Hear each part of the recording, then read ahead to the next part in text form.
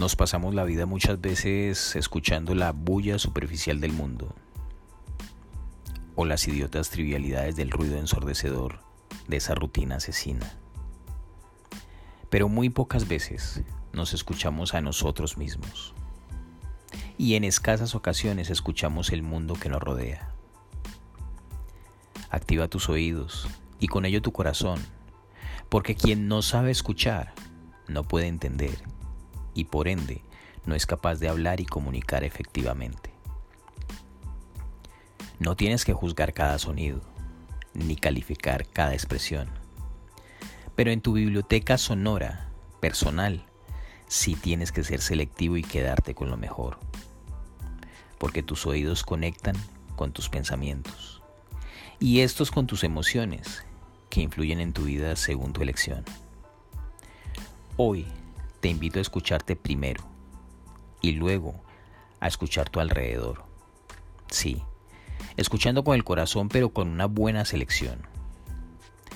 No te distraigas con la bulla y el ruido de la arrogante ignorancia que contamina el espectro sonoro de la comunicación. Y sintoniza tus sentidos con lo que aporta,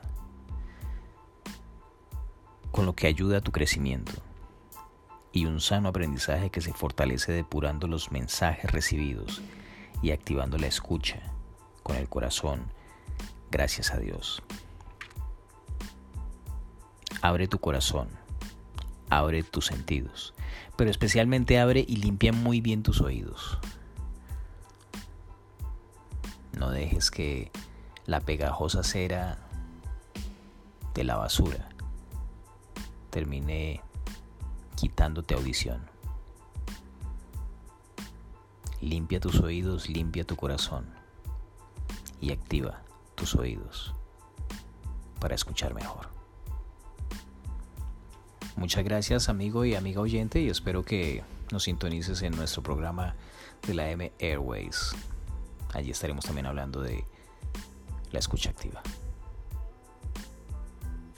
Activa tu corazón y activa tus oídos para escuchar mucho mejor.